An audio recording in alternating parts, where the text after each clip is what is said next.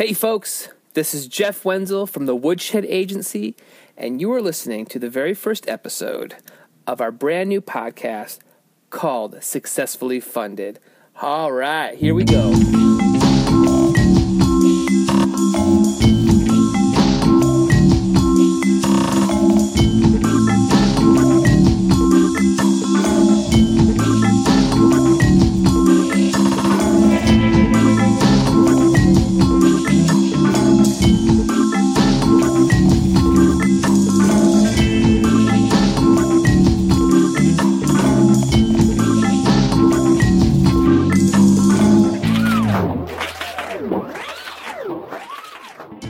So as I said before, this is our first episode, and we're super excited about getting this off the ground.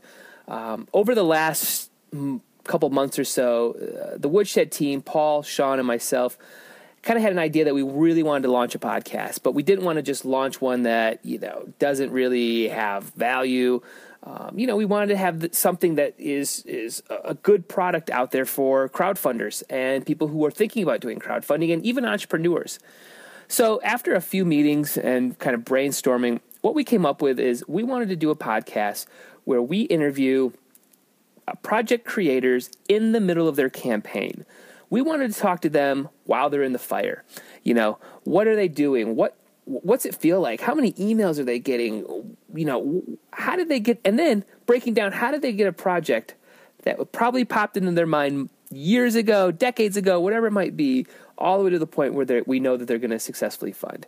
And these conversations are for you as a listener to, give you the most up-to-date information on crowdfunding. One of the things that we saw early on, kind of forming Woodshed Agency is a sort of lack of up-to-date knowledge. There's a ton of blogs from 2012, 2013, 2014 about, I did this and raised $100,000, and all of those are great.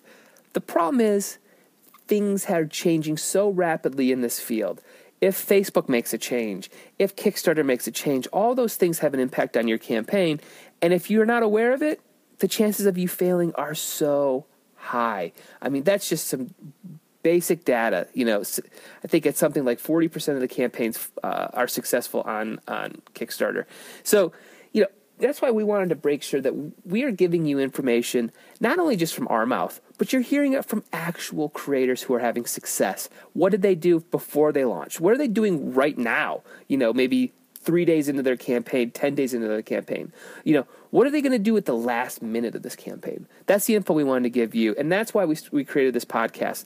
So coming up today on this episode, we have an interview with Scott Thrift from the Kickstarter campaign today. And I'm telling you, you have to check out this link. And I'm going to put it in the page where this podcast is hosted. You got to click on this link and go check it out.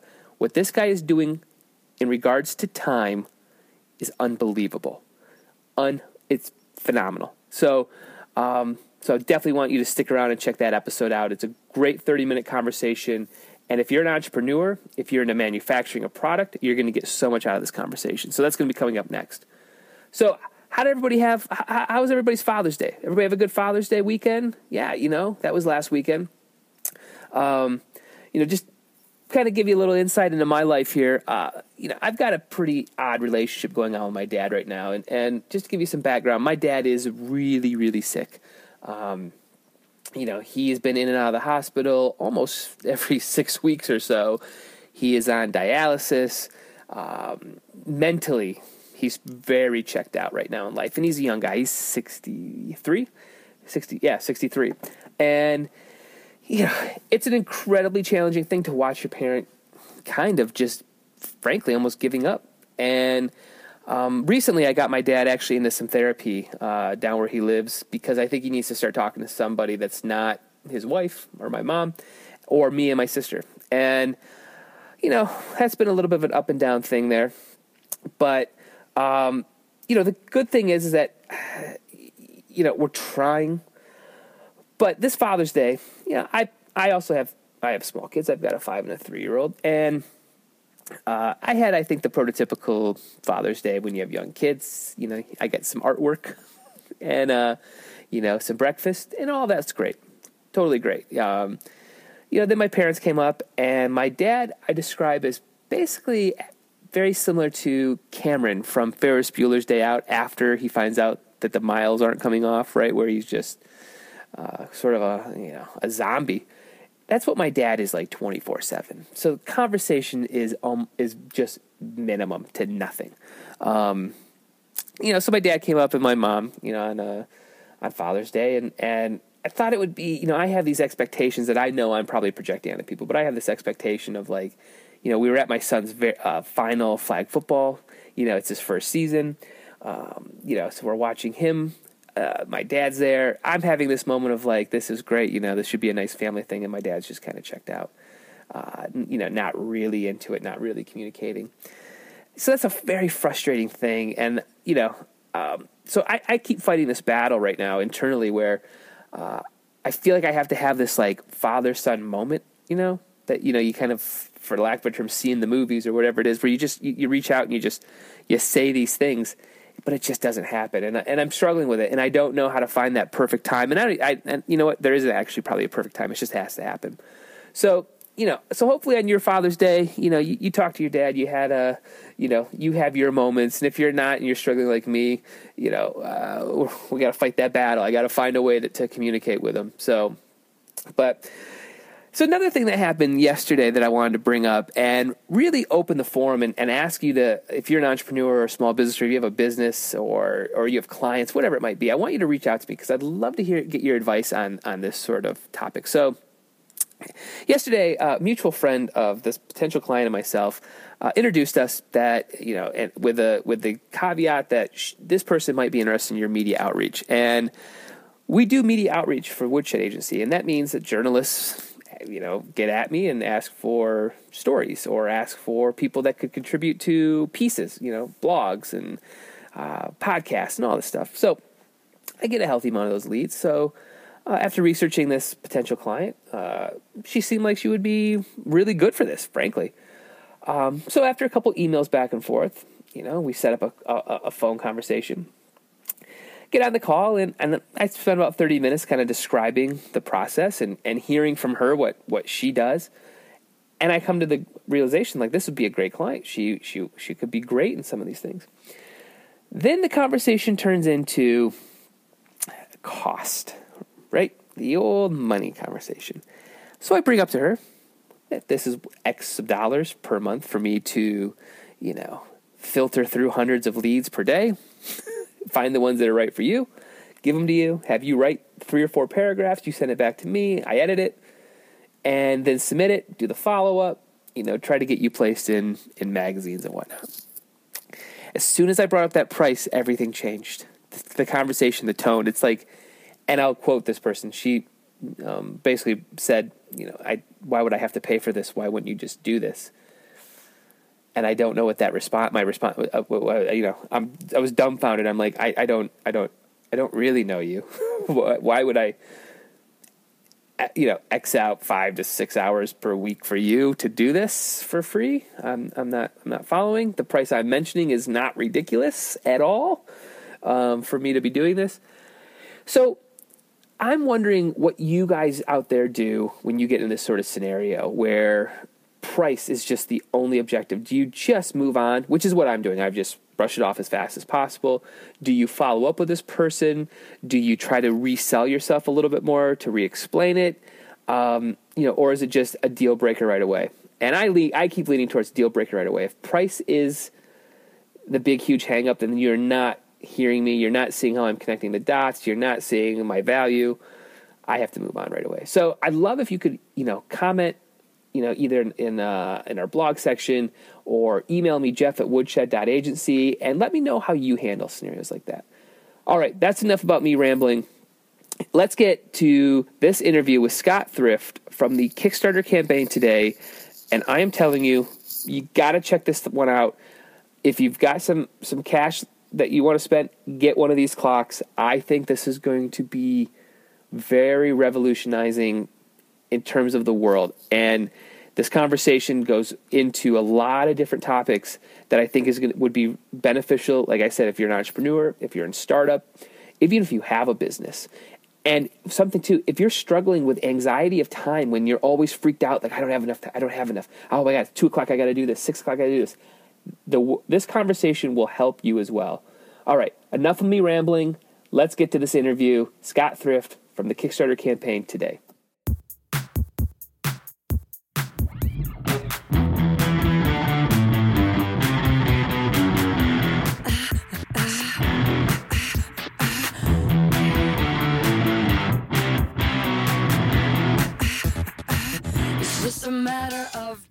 How your project got to where it is, and what you guys even did on the first one, because I think this is your second one, if I'm not mistaken, right? Yeah, I mean, truthfully, it's my second one. I did do another one called The Future of the Present, which was a video series, which just sort of chronicled what was happening with the present. I wish I didn't do it because it just wasn't sensational enough of an idea. It was kind of a follow-up to the present, just to really just to sell some more clocks, and it wasn't the best move. So in a way, this is my second project, but I do have 3 up there. I'm 3 for 3. Gotcha. Okay. All right. I didn't see that that first one you were talking about there. So just kind of getting started here. How are you obsessed with time? How did this project come to fruition? What's your background to make you kind of dive into this sort of interesting field? All right. Okay, so we've got a half an hour. So yeah. I'll tell you the story. I mean, I used to edit deck to deck, SVHS to SVHS deck with a master deck back in 1994, 1995 in my high school video class. And then we won a film competition. We got a $10,000 cash prize, and we bought an Avid prosumer, nonlinear editing system. And it was the first of its kind that you could just buy for a couple grand. And basically I took a tape and I put it into a computer and it became digital, and I put it on a timeline.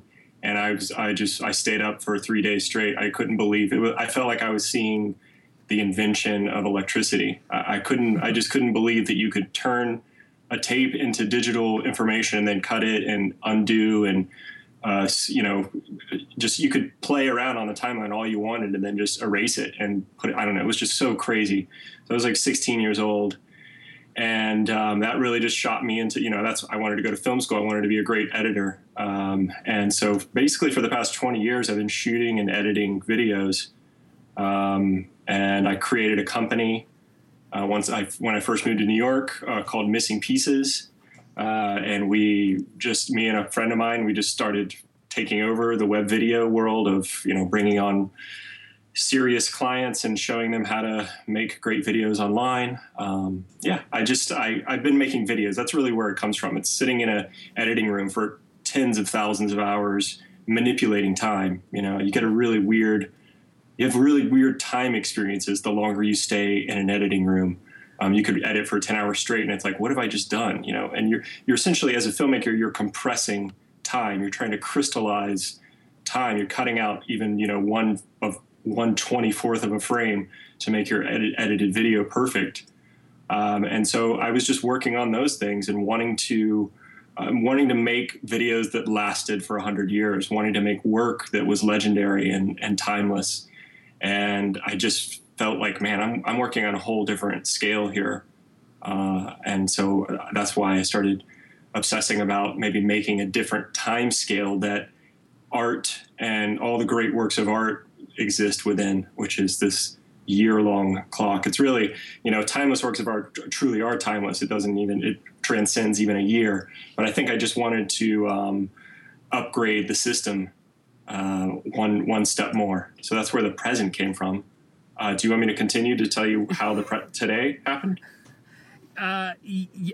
First of all, that's fascinating. Yeah. Sean will probably chime in here in a second. Sean is our video editor who probably has, I don't know, 300 or 400 online videos, and I'm sure he knows exactly what you're talking about of this sitting in a dark room for. Yeah. I was going to say, I have experienced that phenomenon of lost time, where I've sat down to edit a project, in the evening, and next thing I know, I'm hearing people coming in for work in the morning, and, it feels like an hour has passed, but I've been there for 10 hours. That's a great feeling, right? I mean, it's the best. It's an amazing phenomenon that one of two phenomenons for video editing that I have difficulty explaining to people. The other phenomenon is when you're seeing, a stranger's face in the background, maybe an extra or someone in the back of a video for 10 hours, and you recognize them on the street. It's just, you know them, their face very well. They don't know you from Adam. Those are two very distinct feelings from video editing. Yeah, it's a pretty special thing. I think it's one of the most, not only is it pushing the boundaries of what the computer technology can handle. I mean, all the processors it's all about video. And beyond that, it's really pushing your mind to grapple with so many different, as an editor, you're sitting there and you're like, okay, this could go literally 2 million different ways. I gotta pick the best one out of 2 million. Or it's probably even more than that. So your brain just gets so engaged and it's so satisfying. And it's definitely the thing in my life where I've found that flow state, that place where time doesn't exist. And I feel like I'm just sort of a chauffeur for an idea, and I'm just kind of putting things together. And I feel that same way with these clock projects. I feel like this is way bigger than me, and I'm just here to kind of help guide it along. So let's jump from you're doing a bunch of video editing. How do you all of a sudden get into this the time conversation? Well, to be completely honest, the first idea, I had the idea for this 365-day clock. I was actually filming myself. I had one of these moments where I was like, okay, these are the best ideas I've ever had. Okay, I'm gonna turn on the camera and I'm gonna tell the camera. And I actually had the idea for the clock as I was talking to the camera I was in a basement in the West Village in Manhattan in 2004. And I had this idea. And I thought about it from time to time, you know what I mean? I was like, oh, I should definitely do that. That would be a really cool thing. But who's going to listen to me? Where do you even begin about how do you even make a year-long clock? That's crazy. So part of me making a video company was to gain this clout, mm-hmm. to work with serious clients, and for, American Express to hire us to do stuff, for the TED organization to hire us to go film behind the scenes documentaries about what happens at TED and things like this. It was just putting myself in a position where I was like, okay, now I'm ready to follow sort of my true calling, which I think is to reinvent time. Can I springboard off that just a little bit? That sure. One of the things that really stood out to me about your campaign for today is, it really has this sort of spiritualism to it. The language that you use on the page, the way you've cut the video, and I'm curious whether you agree that that's is that something you did consciously, and do you think it's what impact do you think having that sort of vibe to the whole thing has that been has that contributed to your success? Really, is my question. I think people always respond to authenticity. There's nothing more real than this to me. This isn't something, I think some people can get confused when you use Kickstarter. They're like, oh, this is this cool design object. And it's so much more than that to me. And I've actually given everything I've got to put myself in a place to where I want to be working on the thing that I think is the most important thing that I can possibly contribute to society, or I'm not going to be able to sleep well at night. So that's why I'm really doing this, because I actually know that it has an impact on people that live with it. And it's not all in my head. I started giving the clock to press over the past month, and thinking, oh, maybe it won't actually do the thing that I'm saying it's going to do. And then they started getting back to me saying wow, this is a whole different thing you're talking about. So that's why I think the press has been very responsive. But yeah, I think there is a spirituality to it in that. I really feel like I'm connecting with my truth, that I'm really doing the thing that is, I'm listening to all the influences that I've had, and I'm processing it into this thing that hopefully just gives back to everybody who has a chance to live with it. That springboards into a question I have that I'm most curious about with this is, how has your life in productivity changed since you've turned over to this 24-hour perception of time? What has it physically done to you?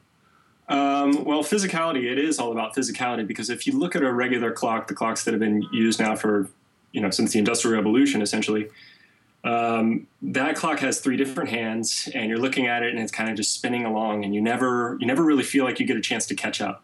By eliminating the lines and the numbers and bringing it down to just one hand, and making that a white hand against a really soft, sort of calming graphic of the day shifting, it really does.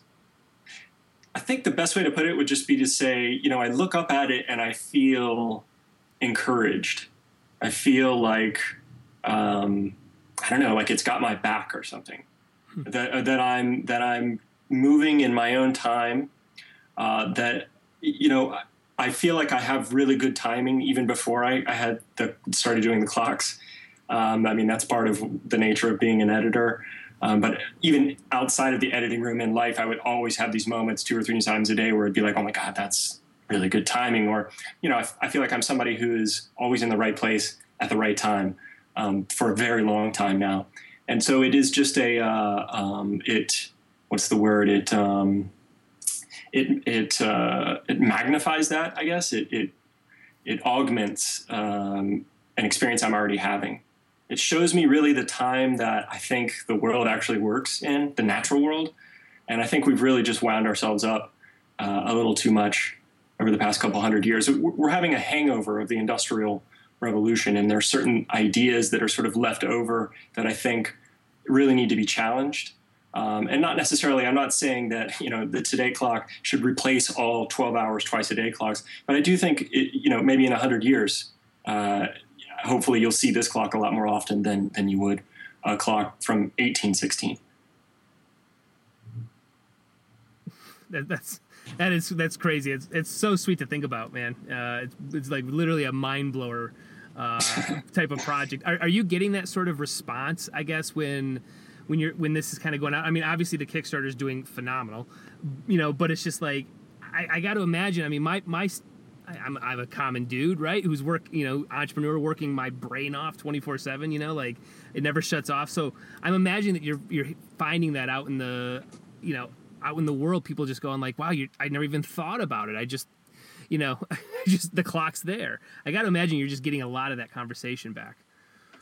I definitely get a lot of that. I got a lot of that with the 365-day clock. In a way, is even more abstract. It's more profound. There's something about it. It's like, whoa, really, man? Are you serious? And I actually didn't really understand how abstract and artsy, I guess, the present is until I started working on the Today project. Because the Today project kind of borrows from both regular time as we know it, what I call industrial era time or computer time, and then we have the present, and I think the Today borrows from both those places. It has this element of abstraction and beauty and poetry, but it also has a pretty strong element of practicality.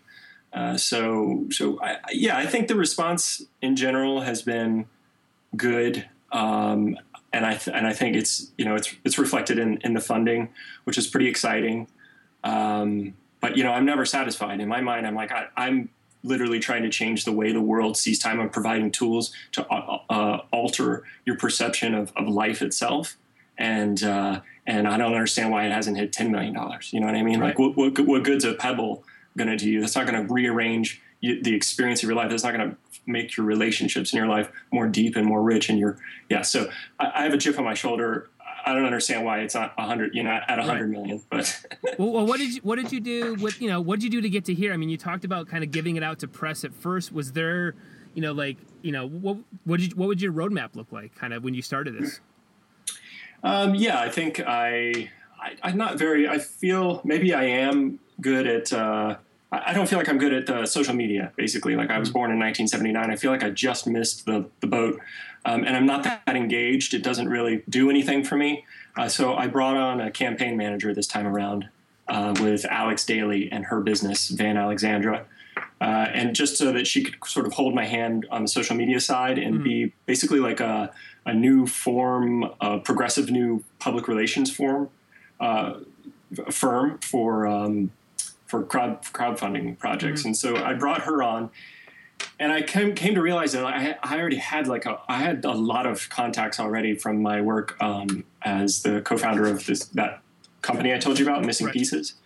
And so I had already built up a pretty huge list of some of the more interesting press contacts.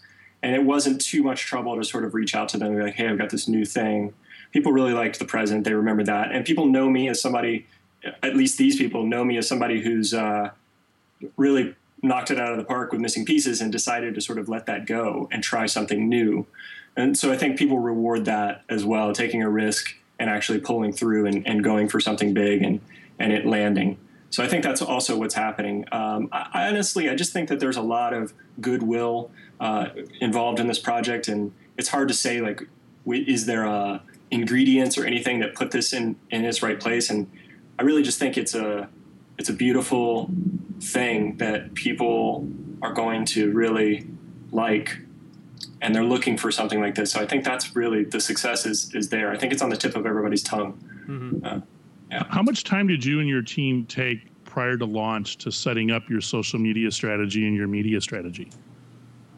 There was a lot of back and forth. I would say no less than 6 weeks leading up to it. There were a lot of photo shoots that didn't work out because, Kickstarter's a completely different beast than it was when I first used it in October of 2011. Back then, you could get away with being, having prototypes that didn't look like totally finished products. You could play into the idea that you were an amateur trying to make this happen. I mean, I am the only person at my company. I've never made enough money to be able to hire anybody. And I'm in a position to where this really is a prototype kind of thing. Like I don't have a team of people that are busting these out or helping me make this happen. So I'm coming from a place to where, it's been a challenge to just have a project on Kickstarter that doesn't look super professional. I think that's been the hardest thing, because the expectation on Kickstarter now, you've got teams like the Pebble where they have 50 employees, and they're just like knocking it out of the park because, there's no way they can't. They've got a huge entourage. So, yeah. Right. So I've got a question. You mentioned Kickstarter is a different beast. Another different beast is Facebook. When you did your first campaign in, was it 2012? Facebook was a wide open landscape. You could grow your you could put something out there and it would get shared organically. And right. now the algorithm's totally different. If you post something to your company page, only like 16% of the people who've liked your page are going to see it, unless you right. spend money on it with Facebook ads. So I'm curious, did you go down that path with promoting, today? Did you do Facebook ads? Did you have a media campaign on Facebook? Did you spend money on it? How much money? Not much money at all. Honestly, I tried it out and it just was not responding very well. We hired a guy who sort of ran some ads, and it was a wrestling match of just like, I just don't want it to feel cheesy. I'd rather not run an ad than to have somebody come across my brand and be like, ugh, this feels kind of weird. It's a privileged position to be in, but I feel like every contact point that somebody's going to have with today or the present, I want it to feel genuine and of my voice.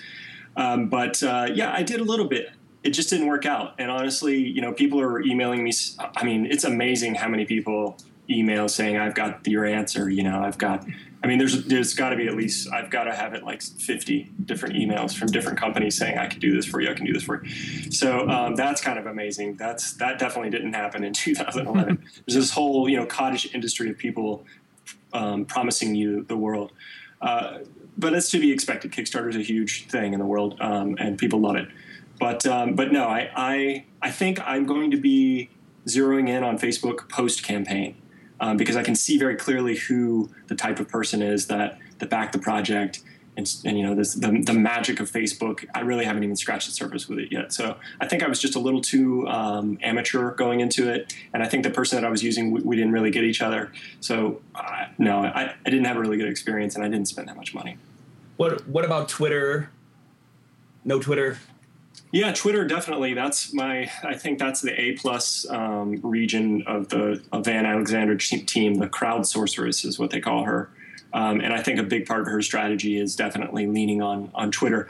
But actually, when you look at the, Kickstarter has a semi-decent, way of tracking, as you guys know, what kind of, who's getting what. And Twitter it hasn't really performed that well now. I mean, it's crazy. I mean, like Katie Holmes posted about it on her Instagram, and it gets 2,000 likes, but it's like, how can you even channel that? I don't know. It doesn't seem, people want to make you believe that there is some science to it, and maybe there is if you just spend $500 a day on Facebook, but I don't know. I don't really see it. I don't, the most of my pledges have come from the press, articles, and how that's bouncing around, and also Kickstarter itself has really kind of pushed the project. They really like it a lot. So, what was your biggest fear going into this campaign prior to the first one? I mean, or did you have a ton of confidence kind of leading into it? Or was anything, I don't know, anything fearful for you? I mean, I think just the natural fear of coming out to everybody and saying, "Hey, I believe in this, and I want you to believe in it too," and the nature of somebody, I mean, there's, I don't know, maybe it's just me, but there's some shame element of like asking for money that's tied into any kind of crowdfunding project. I wish I could just give them this experience free, and if I kind of had it my way, my friends have told me, it's like, if you could, you would probably just give all these clocks away. I'm like, yeah, I would. But I mean, I also want to be able to at least break even. So I set the pricing on all the clocks really, really low. And it actually, if you look at it, it's like, what, $88, that's low, or 118 or 158, that's low. It actually is incredibly low. I'm making it all in Brooklyn. Everything's made in the US. Everything's 5 times more expensive than it would be if I went to China. But I don't want that headache. It's nothing. It's not a moral decision. I just want to be, I need to be at the actual place filming it with my, head over somebody's shoulder, being like, yes, that's how you do it that way. Right. So I'm really controlling like that, and I think it comes off in the product itself. You can see the excellence there. But yeah, I think my great fear was setting the bar so low on the pricing, and it's actually kind of coming true. I'm really looking at the numbers, and it looks great that I'm at $225,000 or whatever it is, but that's breaking even. I mean, I'm basically going to break even, maybe. Can we break that down a little bit? How did you come up with the $24,000 goal? Well, I just sat there and I thought to myself, you know what I mean? If no one responds to this, because I have that thing in the back of my head where I'm like, okay, well, either it's going to make $100,000 or I'm going to be struggling to get to 24. And I genuinely didn't believe, there's more a part of that side of me saying like, yeah, nobody's going to go for this.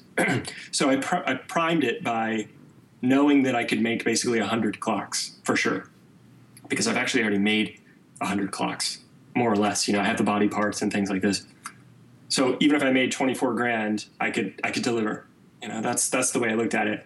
I priced it to where it's right on the edge of being able to just deliver for everybody. I may be able to make more clocks than what Kickstarter purchases. So perhaps after I deliver all the Kickstarter, maybe in 2017, if I have a couple hundred clocks left over, I can sell those at the appropriate price and hopefully turn a profit. But I'm not keeping my hope up. I have other things that I do to make money. This has never been like I'm going to get rich kind of thing. This is like I really want to give back. I've been given so much, and I've had so much given to me. I just feel like if I don't do this, then I'm not being the best I can be, I guess. Yeah. So yeah, this is where this is coming from. What about your manufacturing issues? It seems like everything we've kind of talked about is thinking of time in this new way, and the video side of your equation. When did you start dabbling in actually making a physical product that requires people around Brooklyn to come on board? How did that happen for you? Well, originally with the present, that was the summer of 2011. I made a prototype of the present. I hired some people to hack a regular movement and do all these things. And in that same instance, I thought maybe, I'll sell 100 of these. I'll wind up selling, 800 clocks or something. And I made 2,000. Nobody wants to make 800 of anything. There's minimum order quantities. But I started getting into that in the summer of 2011, and worked really hard with everybody throughout 2012, trying to hit that deadline. Trying to get the clocks made and really rushing things to fulfill this idea of making the backers happy, when the truth is they really just want you to nail it. So I think it was all along 2012. And since then, since I got into the MoMA in 2014, basically I made 2,000 clocks. I delivered those for the Kickstarter. It was about, 1,000 to Kickstarter people and some other independent sales. I sold 1,000 to the MoMA. They started selling those in 2014. And in 2014, 2015, I started making another 1,000. So basically I've been making clocks nonstop. So I already have all of the mechanisms set up. Like I know exactly what I'm doing. I've actually made a lot of mistakes. I've learned a lot. I've had a ton of failure, wasted a ton of money on stupid decisions. And now that's another one of the reasons I decided to make this happen. Cause I was like, oh, I can do this, And a lot of people said, you should go with a watch first. And I do want to eventually do a watch, but I don't know how to make watches right now. I don't know how much that's really going to cost realistically. This is why I've made the wall clocks and the desk clocks, because I do know how to make that, and I'm really confident about it. I mean, I've already paid for all the tooling. It's really just kind of, I don't want to say it's going to be a walk in the park, but it's really just calling up the people that I've already made 3,000 of something with and saying, hey, will you make another 3,000 or whatever the number's going to be? Right. What advice would you give to someone that's thinking about launching a product design Kickstarter? What could you tell them in the early stage that helped you with 3 of these projects under your belt so far? I think the huge mistake that I made the first time around was just really not understanding how long and how much money it was going to cost. I mean, I raised $97,000 the first Kickstarter project. After Kickstarter, that comes to like 88. It cost about $250,000 to make those 2,000 clocks. So I had to take on all kinds of investment. I really, shot myself in the foot. It was insane. I mean, $88,000 is a nice chunk of change, but there was no way that I could make the clock that I wanted to make with 88 grand. Impossible. So I had to take on all kinds of investment and pull money from my existing company to make it happen. So the advice would be to really cover your bases and trying to figure out exactly how much it's going to cost. Spend the money, even though it's painful, spend a couple of grand, trying to make the actual prototype and make some mistakes and make some failures, just because once you bring stuff into the real world, and as a filmmaker, you know this as well. It's like once you get out there and you're starting to film something, Murphy's Law kicks in, and everything that will go wrong or can go wrong will go wrong. And the world of manufacturing is almost double that intensity. There's something about industrial design that is punishingly difficult in that, you make one tiny little move. You're like, yeah, but if I just change this size of this one screw, and then it literally changes the entire program of your manufacturing business. I don't know.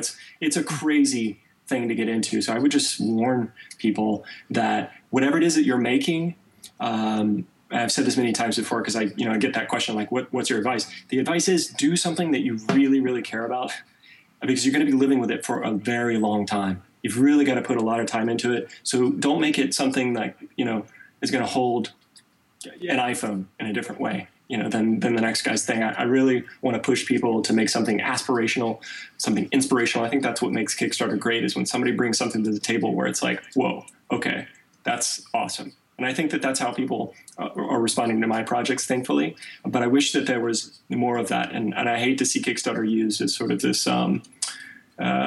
pre-sale, kind of Chotsky environment. So yeah. Make it great and believe in it and really go for it and know what you're getting yourself into. Those are just those things alone should take you 6 months to figure out at least. Yep. Yeah.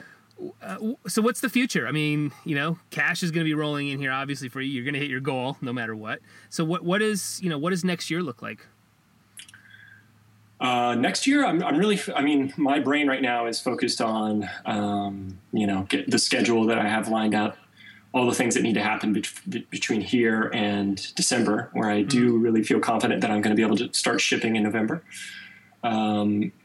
Next year, I think it's great to be in the MoMA design store. It's awesome. Actually, it's a pretty prestigious place. It's really hard to get in there, and they reached out to me. And so that's been great. But I don't know who, once I sell it to the MoMA, I don't know who has it after that. Like, I don't know who actually buys the clock. So I think I'm going to pull back from doing wholesale and retail and focus on having a direct sale business. Number one, so that I can form relationships with the people that I'm sending this thing to, and they can know that it's from me, and they can know that they can contact me, and I can have their address so I can send them a letter or whatever it is.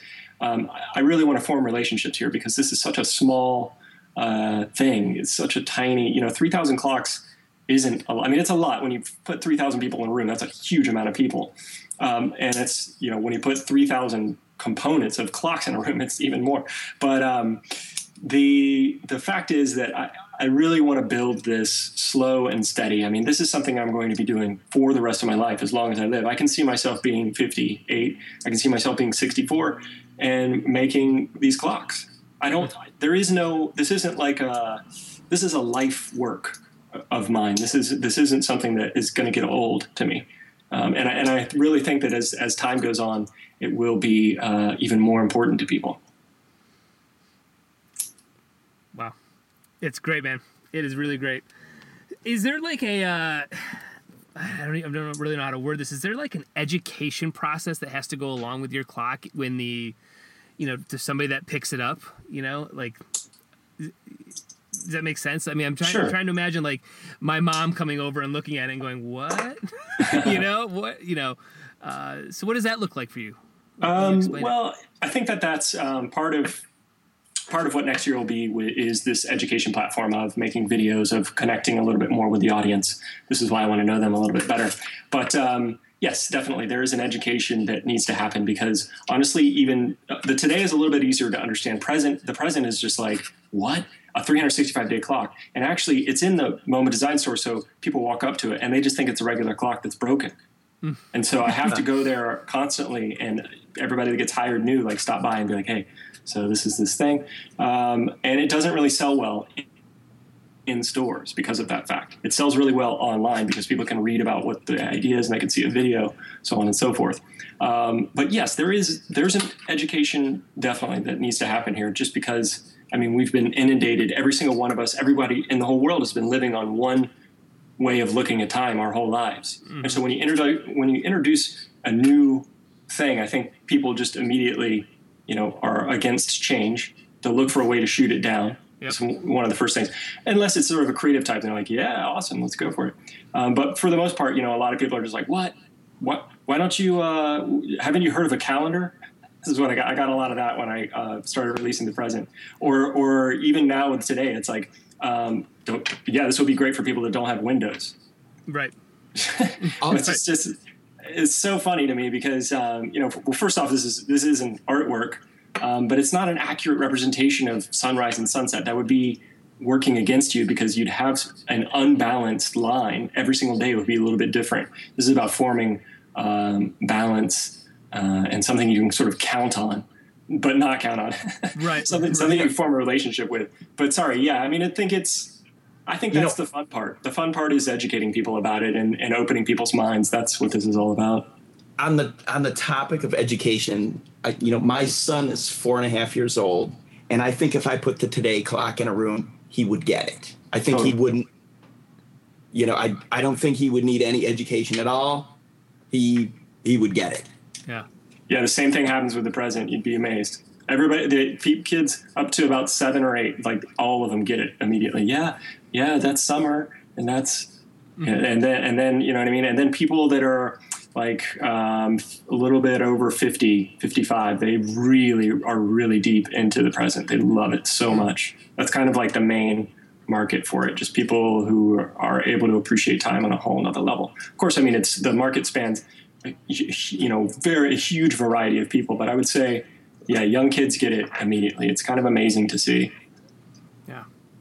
Well, Scott, I mean, I can't tell you enough how much we appreciate you coming on and tell us about your project and letting us kind of pick your brain. It's unbelievable. It really is. And I'm really glad I found it personally for myself, and I know my team thinks the same way. So this is awesome, man. Likewise, I'm really appreciative of you. Talking about it with you guys has really helped me see it even more clearly. So thank you for giving me the time. Yeah, no problem.